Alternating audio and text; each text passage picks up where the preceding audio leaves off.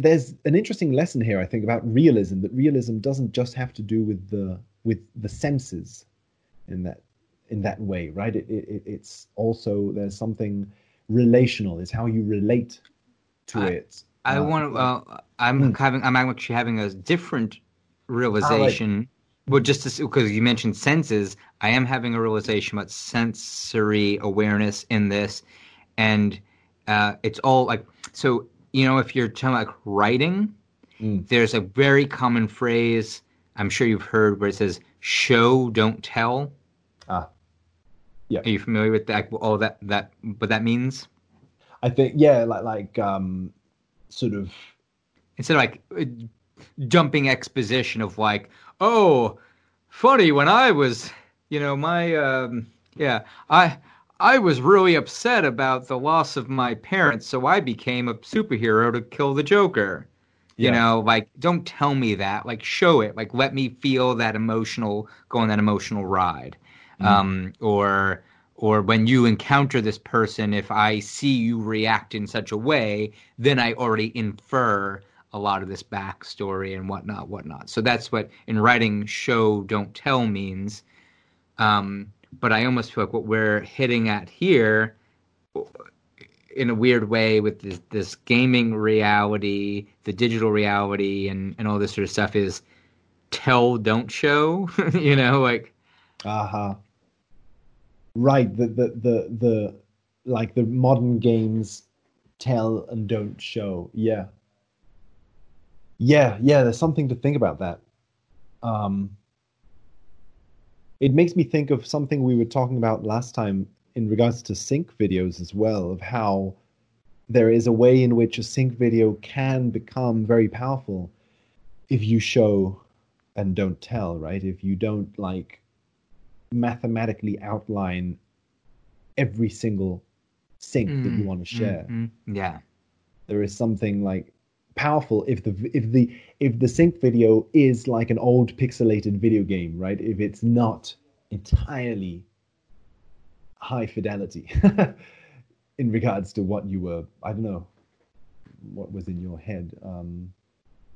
I- I'm also thinking of like the instruction manual. I find it fascinating how then the importance of the manual gained like it gained potency in later games. I think I haven't played the game you mentioned, the first Metal Gear Solid, but I am I've seen people play it, and I remember that there was information in the manual and in the actual box for the game that was crucial for the game. There was like this sort of breaking of the fourth wall thing where there were certain things Oh, like a that here's your confidential yes, dossier from yeah.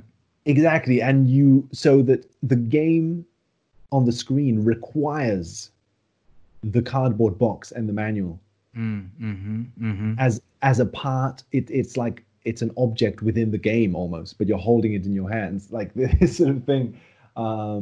Yeah, I and don't remember that in Metal Gear. I trust your memory. I just to say I don't remember that, but I have a very vivid memory from this other game. What was that? Okay, so this was for original Nintendo, and it was either I think it might have been this game called Star Tropics. I don't know if you know that game at okay, all. Um, I yeah, think that might have been it, but regardless, it was this game where it's exactly what you're talking about. Where like, do you have here's your instruction booklet, here's your this, here's your that. Well, get this. Inside this box was like a blank piece of paper. mm. All right, and it was just like here's like five different things in this packaging, and one of which was just like a blank piece of paper. And me and my brother threw it out. Oh, this is just like a piece of paper in this box. Blah, blah, throw it out. And it wasn't until you were like three-quarters of the way through through the game that they're like, "Hey, that paper that we gave you, um, wet it with a sponge, and it'll reveal a hidden message." Oh my God. And I'm like, "Fuck, we threw the shit." Yeah. So Wow. Fuck. that's just fun. Like I love that that. was, in a way that's like so revolutionary that these people did that. But Mm. my experience of it as a child was like, it went right over my head right away. Like, what is this? Okay, we don't need this. Oh man, yes, I love that. It's also some of this stuff we've been talking about. It's making me think of psychedelics and Terence McKenna in some way Mm. because, like you were saying, the manual is kind of preparing you for the experience. It's kind of like getting you in the right zone, in the right set and setting for it to not be too confusing. Because otherwise, Sure. Yeah, I like that. I like that. it's like in a lot of these games, even just the controls, like how to use the buttons, isn't explained in the game. You need to read the manual. So if you were to turn the game on without reading the manual, without knowing anything about the game, it could be just a kind of chaotic, confusing experience. Like you say, you need to sort of like oil the wheels of your mind. You sort of like grease your mind so that it flows with that game. You need to get into that space before you go into the experience almost. It's like a sort of initiatory, like shamanic um, thing about that, I think. You're going into a pretty traumatic, weird place full of enemies and stuff that you don't understand. And it's all kind of like blocky and pixely, um, very alien compared to, I don't know. So yeah, no, I just dropped in the oh, chat here. This is the original Zelda booklet, right? And it says here, please read this instruction booklet to ensure proper handling of your new game, and then save the booklet for future reference. And there's just something, simple in there. But um, have you read, or are you familiar with the psychedelic experience, like Timothy Leary, Ram Dass, Richard Alpert, basically based off the Tibetan Book of yeah. the Dead? I remember listening to an audiobook version of that a long Cool. time ago, but I can't. Basically, that was their the what you Oh, described of right. like, hey, you read this thing and it prepares you for this state. That Mm, was basically how they envisioned the whole. They're like, hey, this Tibetan Book of the Dead is literally that. So it's like you read these things to prepare you for this bardo state, this death state, and this you could read the same thing to prepare you for the psychedelic experience. So it's literally like that is the game guide or whatever of like, oh, and when this happens, do this. I mean, it's as yeah. literal as like there are parts of the Tibetan Book of the Dead where it's like, and then if you see like a blue light with these demons floating around it, that's good. Avoid that, but go towards Yes. this thing that looks like this, and it's literally like describing here are the enemies to fight in this room, and Yeah.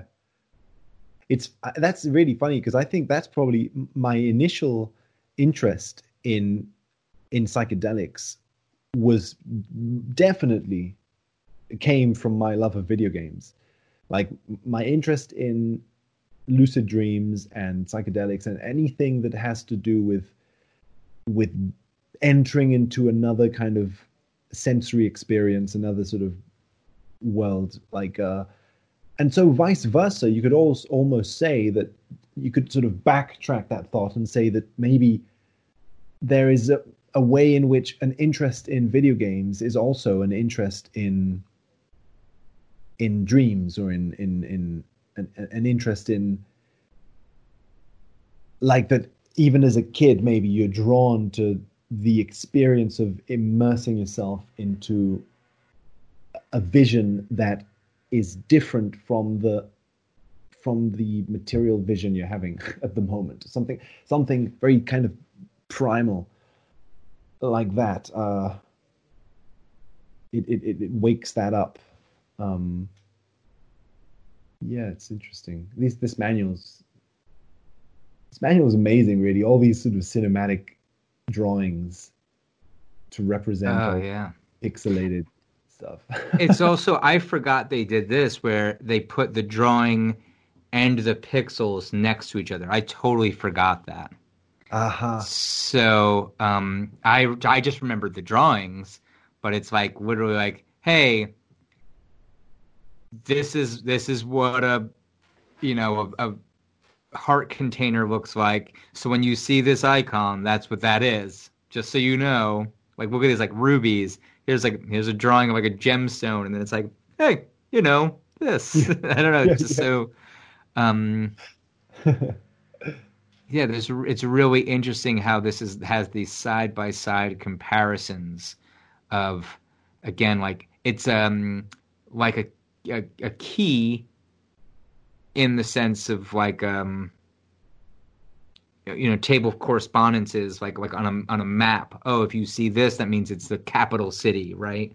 It's like that kind of like legend or key, which is funny. We're talking about the Legend of Zelda, and he's got all these keys like this. That's maybe like silly puns, but there's something there where it's like all this kind of language swims in the same territory. Yeah. Well, it's funny now you mention that because a lot of these games, a lot of these original Nintendo games are maps, basically, right? It's a map. You can move around the map, but it's organized as a map. Like you can print it out on a piece of paper. Like the game itself is a map. You're reading the map by walking through it. Um, yeah, Precise. yeah, something. In the game world, the map is the territory. Right, right. Yeah. And then like there's this image at the beginning of the manual which seems to be like a model, like a papier mâché kind of like clay model of the Isn't map. that beautiful? I love this kind of stuff, and I love like Nintendo seems to do this a lot, and that is it also kind of like it's so strange because then this is what makes the experience so strange, I think. So here's the thing, because as a kid, you're having to take all this in where you being shown a 3D kind of model version of the game that you're going to play. You're also being shown a 2D fantasy art version of that world in the drawing. And then you're also being shown the simplified pixel version that you're playing. So you're already aware, you're doing a weird sort of sync thing in your head Hmm. where you're having to triangulate an abstraction from that because you know that all of these things represent this world. It somehow it kind of like pushes you towards feeling that the world they're talking about is something numinous that sits between all of these different representations of it or something. Because there's so many representations of it, you can tell that it sits between these things or something. And yeah, there's something kind of mm, yeah, I don't know, there's something interesting about that. Uh, Yeah. mm, Yeah, this is so interesting. Like to think of it in those terms, because yeah, as soon as you said the 3D map, and then I'm like, oh yeah, I get it. That there's literally multiple, and there's literally more than that. Here's a map within a map of the labyrinth, for example, right? Where you're getting like that yellowed paper with the black dots, and if you look at page 33 of this Zelda booklet, oh, right. right? So like, Yes. and then but then they've given you a different map on page uh 43. So Mm. it's like all these different yeah, just like it really speaks to me in that Crowleyan table correspondences, all like this equals this equals this equals this equals this, and by giving Yeah. you all these different representations of the same thing, it feels so real because it's like, oh, I get it. Yeah, this is in a way, these are all representations. Instead of like one being the real, they are all signifiers. The clay model at the very beginning is a signifier. The fantasy drawing is a signifier. The pixel art is a signifier. The Mm. maps are everything is a signifier. The only thing that is signified is this imaginal realm that exists in your head. Yeah. Um, it's amazing how it does that. Yeah. And it's funny because like then it gets so weird as well because when you start looking at video games from that era, Nintendo games from that era, a lot of them, in my mind, seem to have very similar kind of themes, kind of classic fairy tale sort of themes, but like like I'm looking at it's a different era, but I'm looking at Mario 64 a lot at the moment, and it seems to all be about this sort of like you're well, to begin with, in a lot of these games, you're collecting shiny golden things, right? You're collecting shiny golden things, and Totally, yeah. you're facing some sort of a beast at the end of it, and you're climbing up a mountain. And so at the end, it almost seems as if The Legend of Zelda and Mario and Metroid, they are all like also signifiers of something that stands in between them, kind of thing, almost as if um, it the whole Nintendo thing from that era to me all really feels very and very of this nature. Um, yeah, and it's interesting, especially when you consider, like you were saying before, about the actual limitations of the software and stuff like that. Like that in a sense, you collect golden things because that was sort of, that's just one of the easy kind of games to program, I guess, or like that. There's sort of there are ways in which the mythological content is kind of a part of the material limitations of the game. Right, it has to be a shiny object so that it stands out from everything else on the screen. Right, like what is again? It has to be iconic. Oh, here's a thing that I recognize as this is different from. It's not a bad guy. It's not structural like landscape. This is Right. something different. Oh, of course, shiny gold yellow thing. It's like it's primal, right? It's like oh, I can easily pick that out.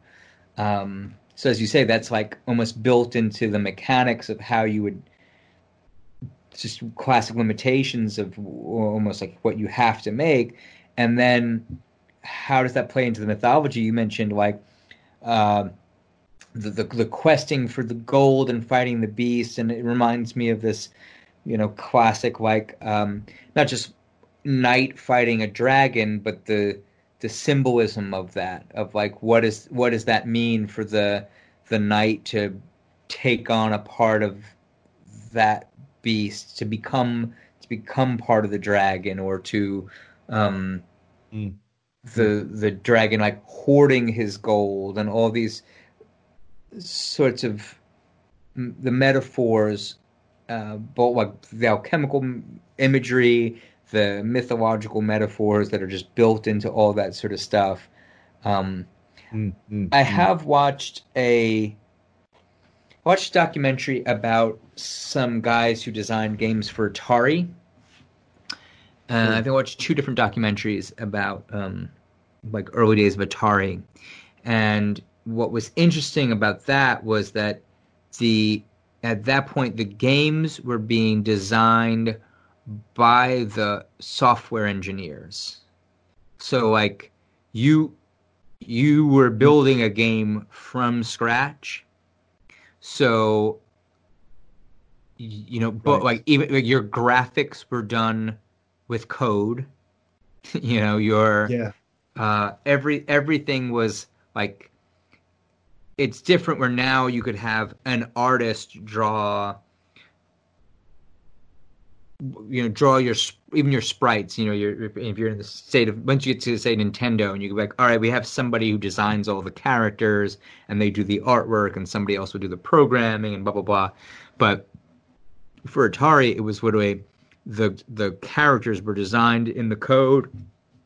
Everything was designed by basically one guy, and so in a way, maybe these classic like tropes, if you will, make sense of, oh shit, okay, I need to like, what do I make this world about? What is the point of this game? And so you sort of have these classic adventure stories. Again, maybe we can explain how this happens, but what it means to be playing the hero's journey, if you will, or these different things. Like fucking, I love in this Zelda booklet. I forgot they literally refer to it. Sorry if I can find it again. Page 18, right? Here's the Link meets all sorts of challenges above and underground, and it always says the overworld, the underworld. This is, these are the different spaces. Though the light and the dark, these are what these look like in these different spaces. I mean, it's just like, it's so potent. Yeah, it's just fascinating. Yeah. And like, I'm kind of speculating here, but it's like I actually, like, at the moment my I work as a translator, and I'm for a while I've been translating video games actually recently. Wow. And Okay. And multiple languages, or? I mostly from Japanese into Spanish actually. Wow. Okay. 'Cause, Cool. yeah, and it's I mean, yeah, I've really enjoyed it because it's I've actually translated a lot of manuals for old games like this, like when they're being like digitized and turned into phone games and stuff like that. And so they anyway, so I've been sort of looking at a lot of old arcade game manuals and stuff. Wow. Okay. And it's really, I'm not sure what the process is, but I get the feeling that a lot of these games back in the day and today as well, they are made really sort of with a tight deadline, and that stuff like the manual, I think, doesn't actually get that much time put into it. And that's my impression. I may be completely wrong here, but I find that very interesting because I get the feeling that what is written in these manuals, all of this description of the enemies and stuff, is probably like written by a group of people in a very short period of time. I think I may be wrong, but I feel as if that were the case, it would be really interesting because it seems as if it's like there is something almost like automatic writing about it. It's this sort of the first thing that comes to mind, almost like I'm sort of reading descriptions of enemies or something. This enemy called Zola, half fish, half woman who lives in the water. I don't know, when she sticks her head out of the water. Like there's sort of things that it's as if many elements of the manual seem to me to be like automatic writing, like just something that just spurts out from the collective unconscious of the group of people who are involved in the game. And so there's a lot of like insights I find in these manuals into what these places and objects meant to the people making them. Like it becomes clear that, oh, this enemy it's supposed to be a scary enemy because that's how they are writing about this enemy, is how scary it is, or this enemy is supposed to be cute because of how they're writing about it, and this thing about the underworld, the overworld, it all kind of, when you read the whole manual together, it very often constellates, especially under some sort of like in a sync kind of perspective. You start to see sort of weird patterns between things that that seem to be due to how collectively these things are made and how quickly. I don't know. I don't know. Well, I know just a little bit about the history of the Zelda in particular, and I'm no like I'm not like very well versed in this, so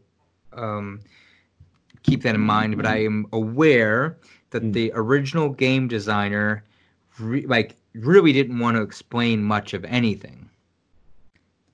His whole point for Zelda was, I remember reading something where he says when he was a kid, he would just like go out and explore in the woods by himself, and he wanted that experience. That was the experience he wanted to create for people. Is you just go out and you kind of get lost, and you find your way around, and you'll figure it out. And he really didn't want to explain. He didn't want a map. He didn't want an explanation. He didn't want anything, all that sort of stuff. And nice. I don't know how it was released in Japan, if he got to, like how more sort of minimalized it was released there. But I do know that the American audience was terrified of like the American distribution people were like, I don't think we could just give people this game, and like that's not going to work, So a lot of what you and I are really appreciating here is almost like the American distribution guys being like, well, this needs to be dumbed down for American. And it's like that's that. I don't think it was meant in that way necessarily, but they just knew like it would be a lot easier for them to market. Here's a game, like we'll explain to you how to play. So as I'm like looking through this booklet, and it's like, I mean, it's literally saying like, press the right button and you can scroll to the next screen. Like it gets as simple as that. But I don't know. Right. There's something really interesting about. We're trying to speculate here what the process is of how these books are made, and it's like, so it's someone's job to take this game that's I assume at that point is probably finished, and now they want to release it in America, and they're like, well, how much do we have to explain to people? So there was something I saw. Page 31. And it says, caves are not the only places you can see. What was that you said? I looked for the caves in every nook and corner, but I couldn't find them anywhere. Well, they're not the only places you can see. Link just might be able to pass through the pathways he hasn't been able to get through by using something else. Get the gist? And it's like implying like there's this mystery, there's whatever. But even the drawing there is showing him going through grass. So they're like, how do we explain to people that like you should maybe try like burning the grass? Like we'll give them a picture of Link in the grass and say like try something else. It's like hint. So even like I love this. It's as if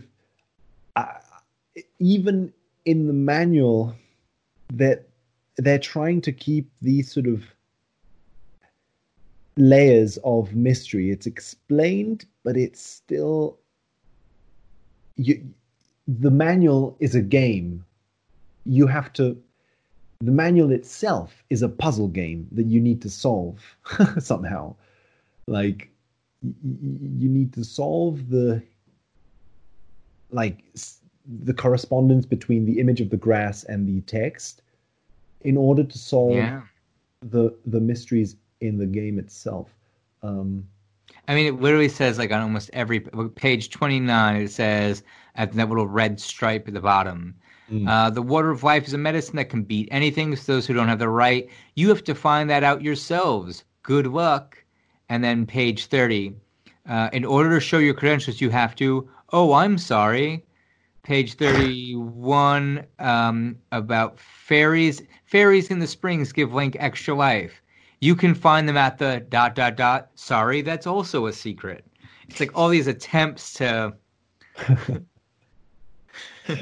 Yeah, yeah, yeah. That's weird.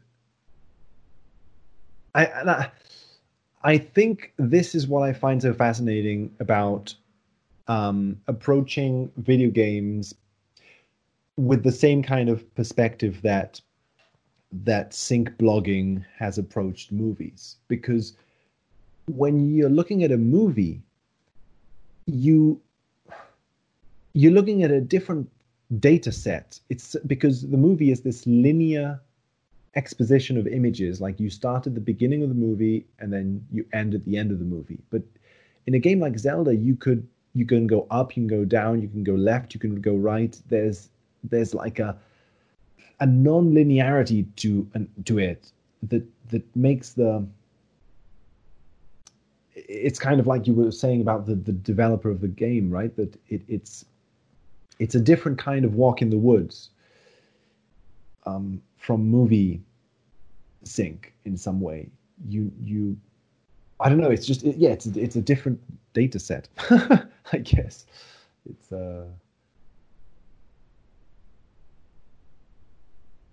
So okay, so can you are you comfortable talking about your job a little bit more? I'm really curious. yeah, If it's nothing secret, I'd love to hear like what does that entail and what kind of projects you do. yeah. Sadly, like it's not like I have done some games that I thought were interesting. Like basically, I've and it's not like it's me and like a big sort of team of translators. And I work freelance, so I've worked for these people, and I've also worked for like other agencies, and um, we've done all sorts of stuff from like indie games to re-releases of old arcade games to actual sort of I've I've I've worked on a few modern Switch and PlayStation 4 things.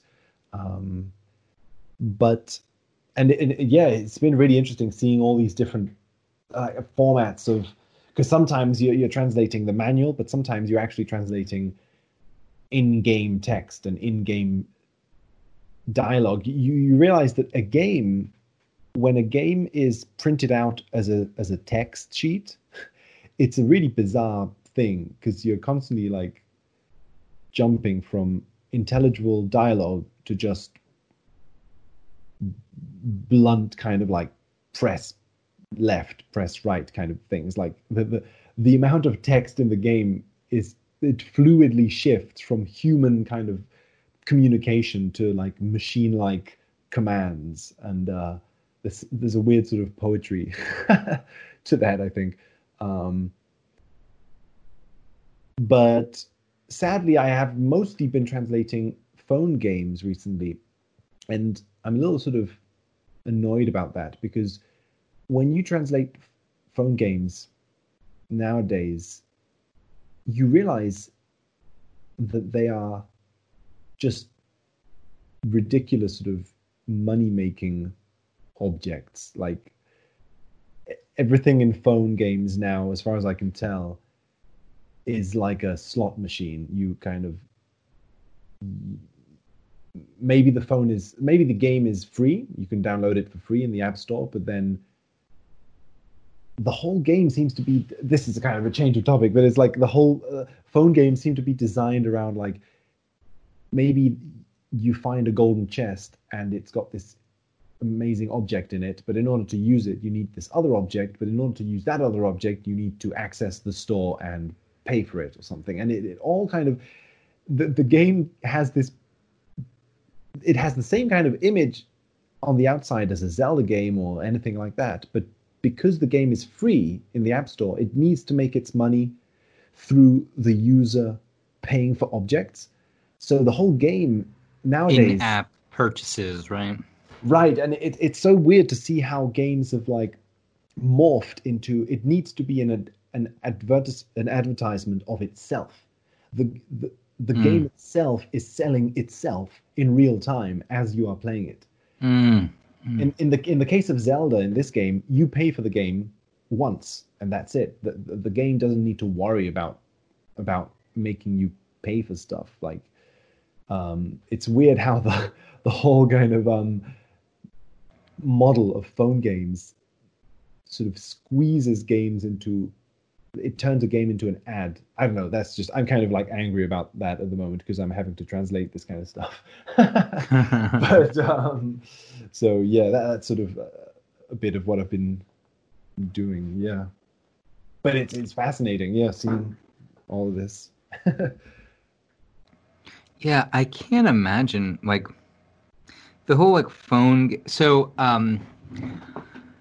just a I don't think I told you this. Maybe I told you this last time, but I don't think so.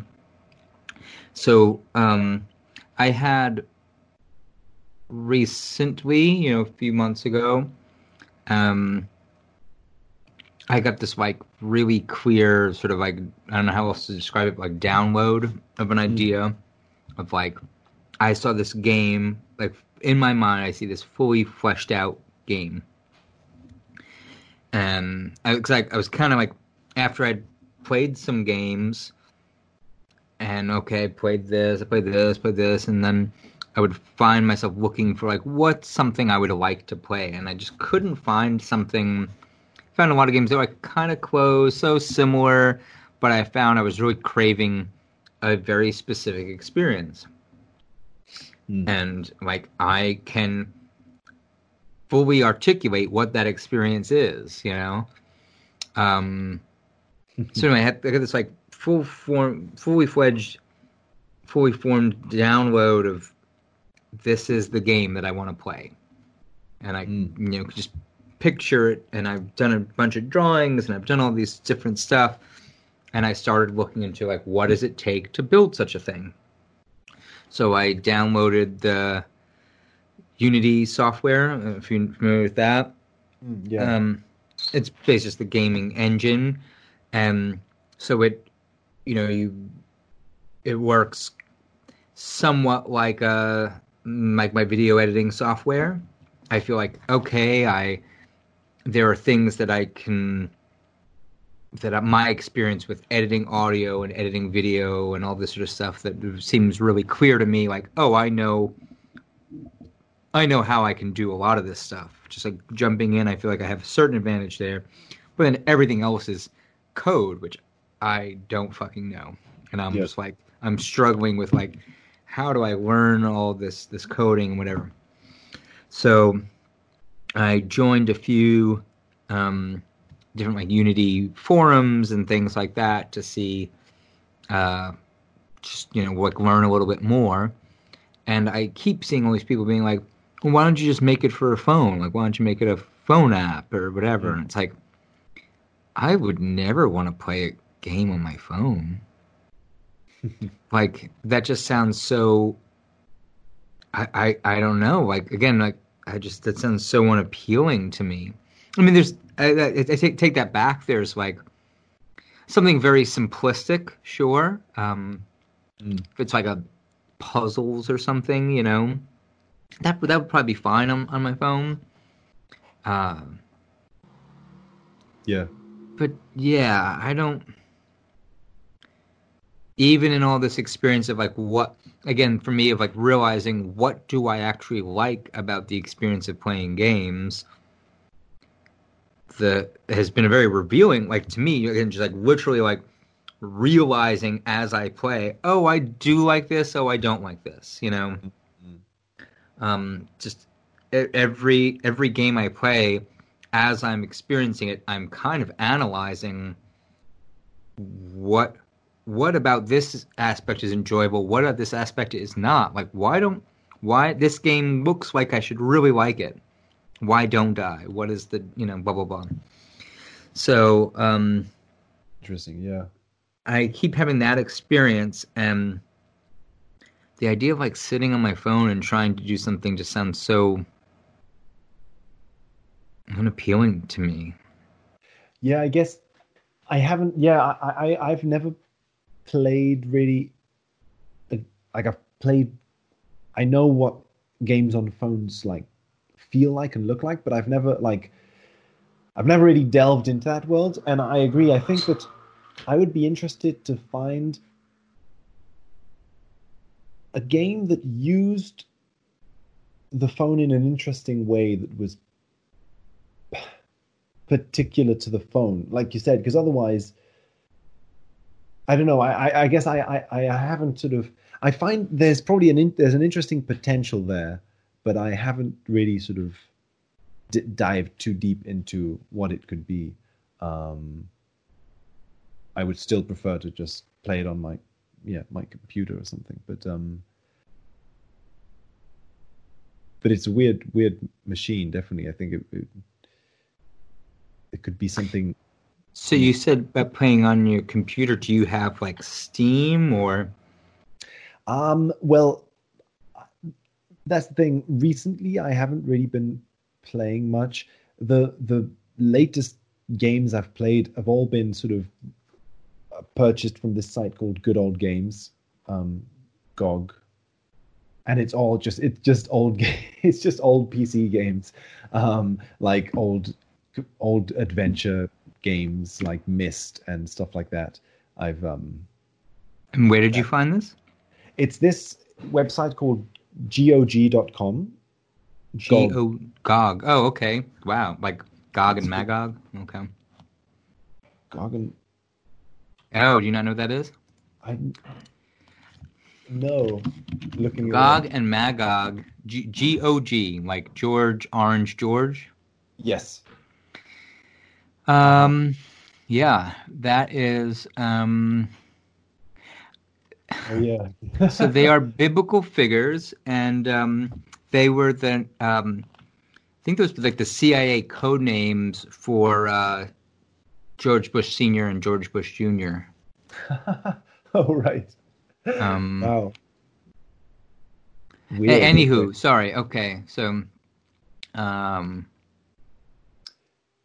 please go on. Oh Sorry. no, so basically just like it seems as if I'm doomed to play old games like that sort of if the I've the last games I've been playing have been like 90s graphic adventure games basically, and that was a while ago. But I it's funny, I also tried learning to make a game, and I agree that the programming was my main problem. I tried RPG Maker, which seemed to just allow for this sort of like Zelda style game. But What was that experience like to use one of the? Because I looked at those and I was like, I just felt like that was too specific. But yeah, I've seen a lot of stuff like that, or now there's like Mario Maker, and there's like a Mega Man Maker, and all that sort of stuff. So, well, yeah, I realized because I made a short little like test game. I'll send it to you. It's just a 5 minute long kind of thing, and I realized that I spent the entire process trying to overcome the limitations of the program, like because, like you say, it's as if there is a desire to make something that isn't that type of RPG. It was interesting to try to make that with a tool that is designed specifically to make that, like use a tool that's specifically for this type of game, and then try to make something that isn't that type of game exactly. But I would love to, yeah, to be able to bring ideas like that into focus. I mean, I've always thought like this is a conversation we've had with Jordan Barty a lot is it would be cool to make sync instead of sync videos, make sync games or sync sort of like environments. If you could create like a 3D environment that you can walk in, like a sort of virtual temple almost. And in each room of this temple, there are like objects pertaining to like Back to the Future or objects pertaining to like different movies. And then the very process of playing the game would walk you through a sort of initiatory kind of like, sort of like a sort of the sort of typical sort of temple mystery kind of thing where you're walking through the temple, seeing these weird,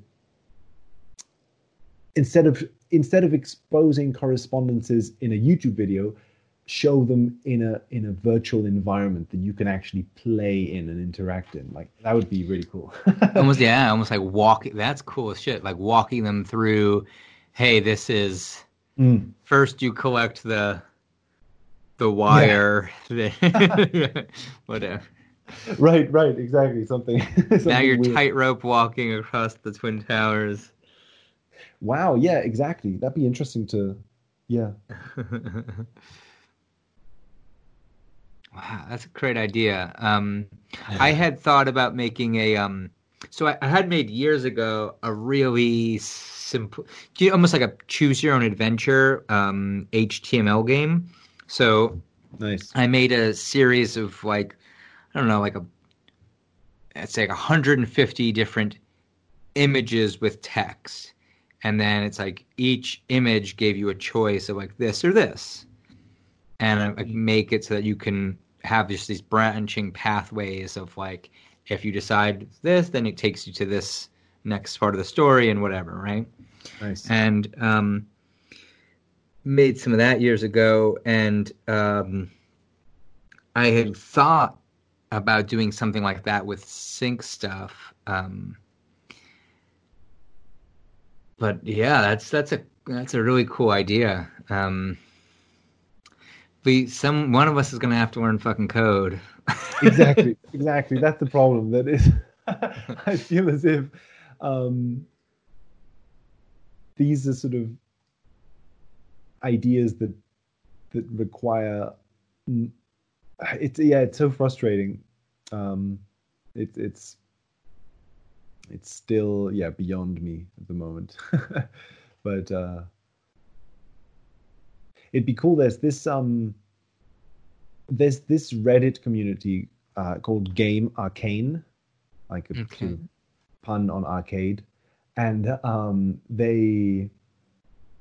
it's really cool that they've often sort of been talking about, like, it's sort of a community of people who are simultaneously interested in video games and like magic and any sort of like alchemy, the occult, stuff like that. And there is constantly this sort of idea of it would be so cool to make video games as rituals almost, that the player sort of partakes in some way, the game itself is sort of, you're touching the water element, then you're going into the fire room, and then you're entering into this other room that unites, like this sort of weird kind of a game that is maybe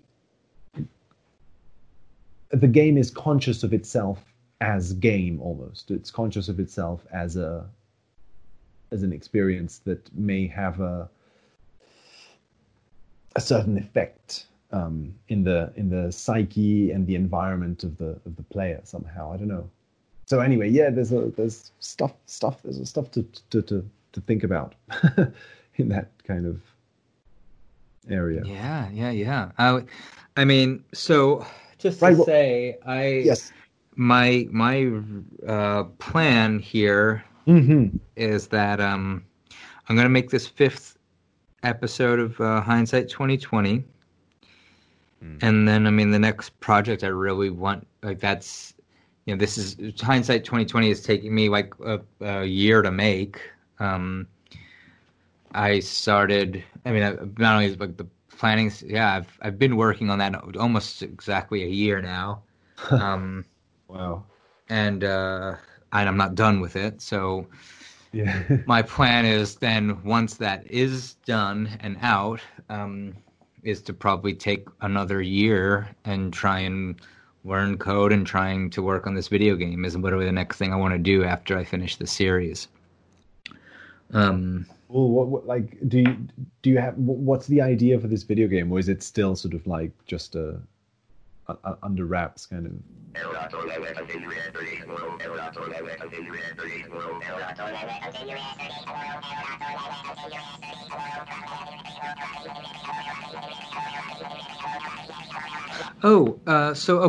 let's quickly. Yeah, that reminds me. Let's shift gears here. And just to say, like, for this video game, it's for me. This is not about making money off that. I just want to quickly say is like it was more like I don't know what it would cost to hire somebody as a programmer. I imagine it's more money than I have. Right, so that's all I meant. Is like I would raise money to give to someone else, basically. Of like, hey, I need this task. I want to hire you. You guys give me money so I can hire this guy.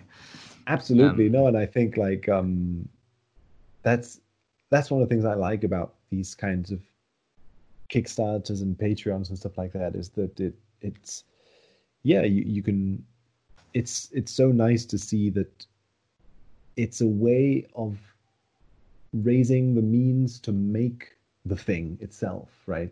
Like that's cool to me because it's about materializing the object. It's not so much about the money that is going to be made from the game, but just the very act of making it possible. Yeah. Yeah, exactly. It's like I have a job. This is not like a career for me. This is like some weird thing that happened. It's like literally an idea that came to me that I feel like I need to make. But okay, so you messaged me the other day about like saying something about Patreon and YouTube and all this sort of stuff. And I just want to say, like, we've talked about it over the years, and there have been times where we've done little things. Like we have a few like random episodes of 42 minutes or something on YouTube, and I just want to say, if this was something you could even,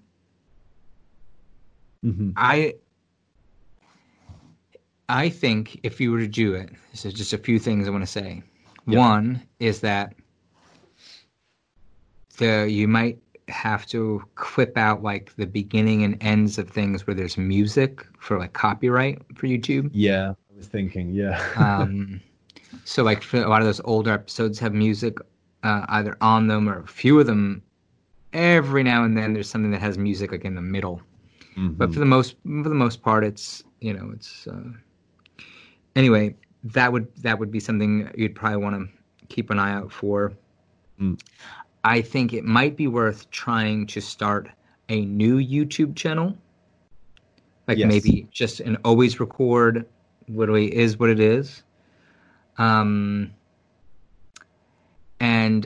if you were to do that work and you can get it so that you're not getting copyright flags, if there was a way to monetize it, you can keep that money. Like if you do that work that you want to upload those things and there's a way for you to profit off it, go right ahead. Because I don't have a way to like pay you for your time to upload all those things, but if you can monetize that YouTube channel and make something, fuck yeah, go for it.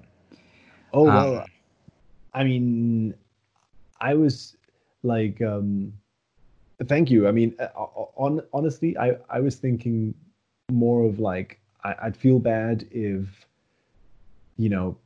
putting all of this content onto YouTube for free sort of kind of undermines the project that is already in place in the website, No, not at all. So like I took the paywall down, I don't know, 2 years ago, maybe a little more. I have no intention of putting it back up. Like I never want, it's a longer story, but I never wanted a paywall. and that caused a lot more grief than it was worth. Like just like having them, obviously it would be nice to have. So when we had it, what was really nice was that I no longer had to invest my own money into the website, because like that website costs money just to run. Just like we have private servers and all these. There's just, I don't know, probably about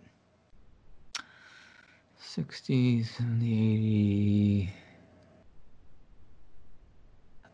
I would say about $125 a month just to have the site, just to run the site as it is. It used to cost us 200 and something a month, because there was a point that I was paying somebody. I don't know if you know Guillaume. I was paying Guillaume, and well, not even good money. I was paying him $100 a month just to like be a webmaster, and if something did break, to be on call. Hey man, this needs fixed or whatever. So it wasn't. I didn't have a lot of money to give him, but like that was. I used to pay that out of my own pocket, and then there was a point once we had the paywall that the site paid for itself, and that was really, really nice that the site was paying for itself. But at the end of the day, it's so much trouble, and there's just so much bullshit that came from it. Once you involve money, suddenly everyone's like, oh, well, who's making this money? And I'm like, no one's making the money. It's fucking paying for the site. Like it's the website is making the money to pay its own bills. And like, finally it's something off my back. But everyone got really weird of like, oh, well, I don't know. Maybe you're making money off this stuff. And I'm like, no one was worried that I was paying money, but suddenly you're worried that I'm making money. And it just became like a hassle, man. It just became like, it took the fun out of it. So I have no intention of ever putting that paywall back up.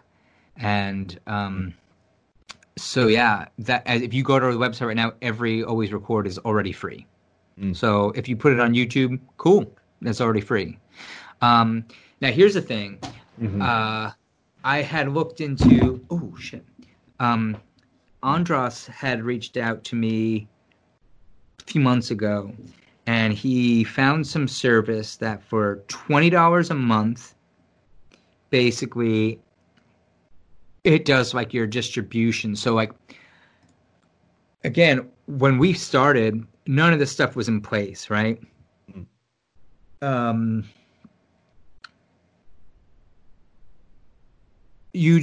If you wanted to get on iTunes even, you had to write code just to get your thing onto iTunes. And the code had to be like approved by iTunes.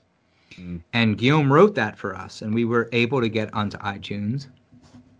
But even still, it's not perfect. So like we could appear in iTunes, but we're not like really searchable. I don't know. Like, again, it goes over my head, and it was a pain in the ass, and it was a lot of work to just get onto this one platform. And then suddenly there was like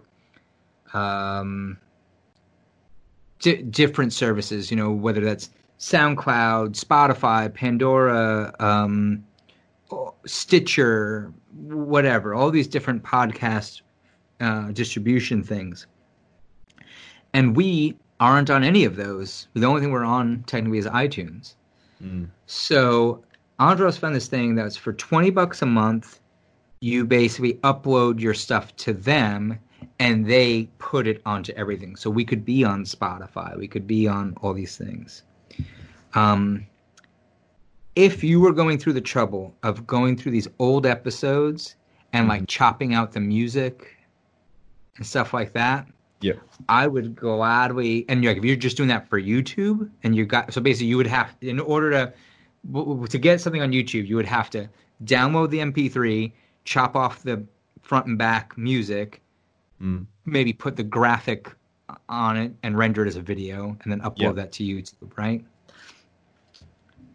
Now, in that step, suddenly you have an MP3 without music. Well, maybe if you're going to do that, I could then pay this company $20 a month for the distribution, and we start also uploading that same audio file to get it, and we'll, just try something like that, where it's like, Yeah. so you start a YouTube channel for Always Record. I'll use that same the chopped up MP3s you create, and we'll try and get that on Spotify or something. I would totally pay for. I have to look into if there's more hidden costs or whatever, but it looked like it wasn't a huge financial thing. I would totally pay for that. Cool. I mean, I was thinking, I'm sort of in a not exactly the same, but I'm in a similar situation in the sense that I would personally feel uncomfortable like getting money for this for me. So if any money came from that, I think it would be a cool way to pay precisely for these kind of costs, right? For the $20 a month, or for like website maintenance and stuff like that. But anyway, so this is something we could talk about, in the future. But like, I definitely like, and at the same time, like, I also think it's a cool idea to like. There's also the option of not monetizing the videos so that they don't have ads, which is also like sure, yeah. Well, cool. I just wanted to say, like I said, I guess from a consumer, like for me listening to stuff, I would of course want things without ads, and I just wanted to offer that, like, that is going to be a lot. If you actually do that, that's going to be a ton of work, and I wanted that, like, if you like, if there was a chance for you to make something off that, I just want you to know that I'm okay. I would not be offended if you put an ad on it so you could make something for your time. Would not offend me whatsoever. If you're of the mindset that no ads is better, yeah, I mean, obviously, we all hate ads, right? Like, yeah. So, just know that it's out there for however you want to do it. So if no one's like, hey, you should do it like this, whatever you do is fine. I know there was somebody who uploaded a few episodes to YouTube a few years ago. I know around like episode 75. I don't know why that stands out. I think that was like Adam Gorightly episode. But I remember somewhere around like 75 to 100, there was a guy who had uploaded just a few on his YouTube channel, never said anything to me. He was just uploading them to YouTube. And when I found them, I wasn't mad. Like, okay, cool.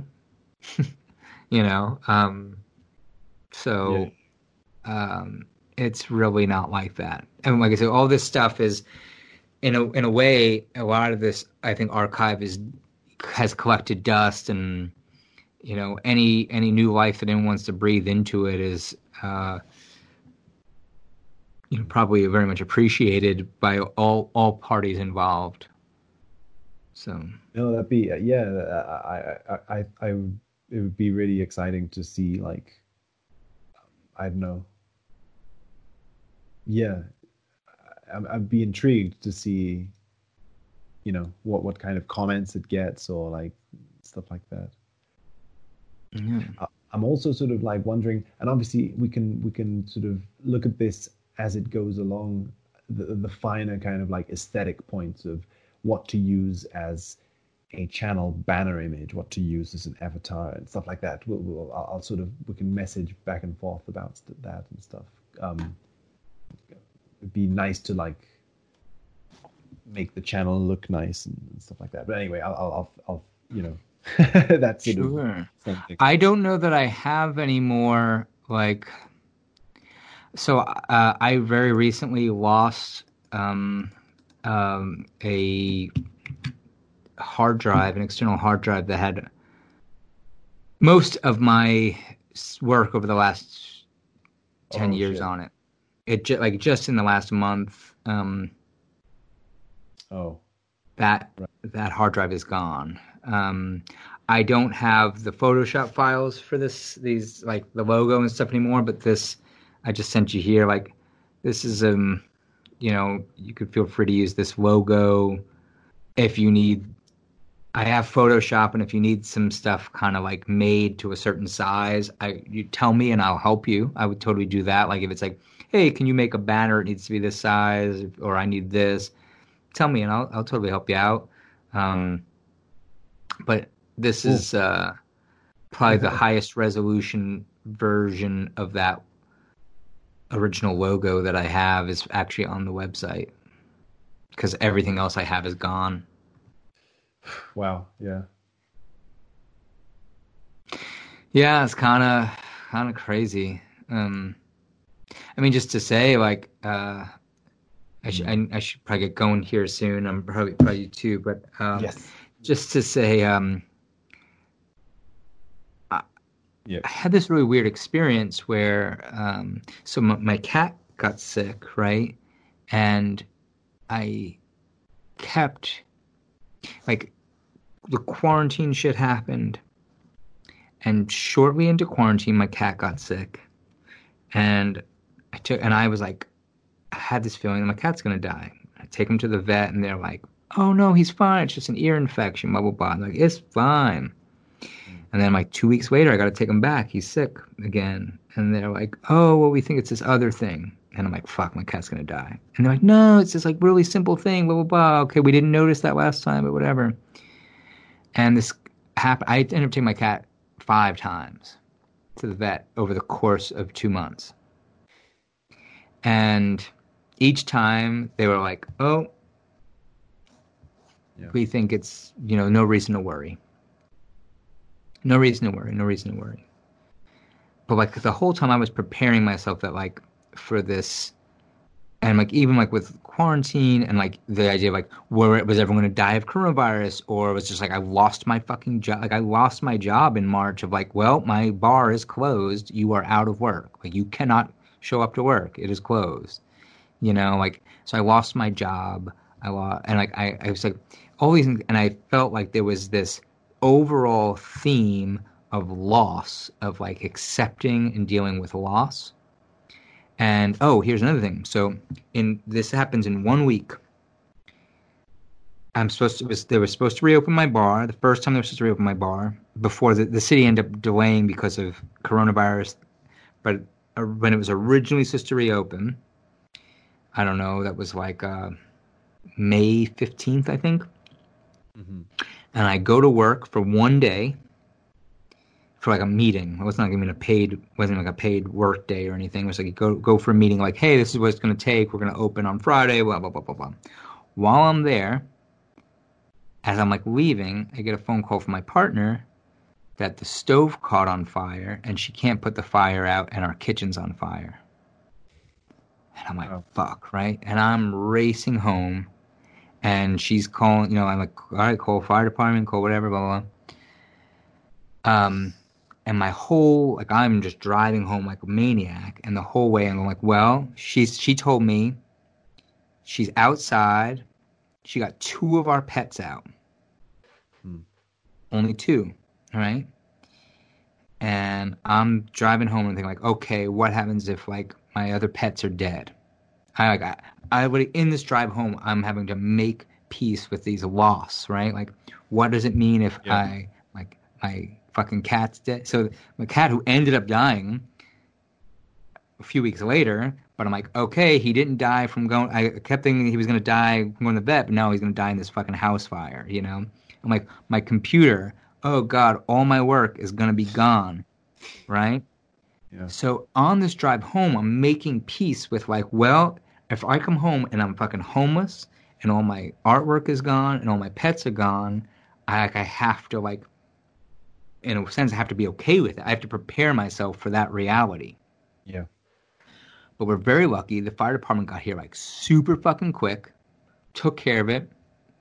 There was very like they were so fast that there was only some damage in the kitchen, but like that's it.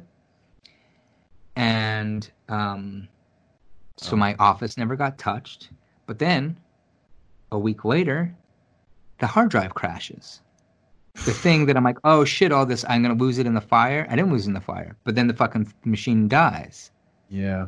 My cat, that I was like, oh, the cat's going to die in the fire. The cat didn't die in the fire. The cat died of fucking cancer.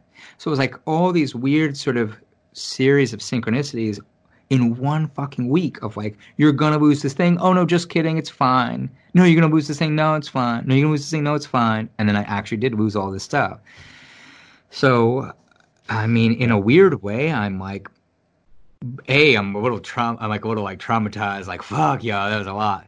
But I'm also in a weird way, like, none of it was super shocking. You know what I mean? Like, I kept the experience staggered in such a way that I don't know, that it made it like easier to handle, I think. Or like I had time to like prepare myself mentally for it. So yeah, That's really, yeah, is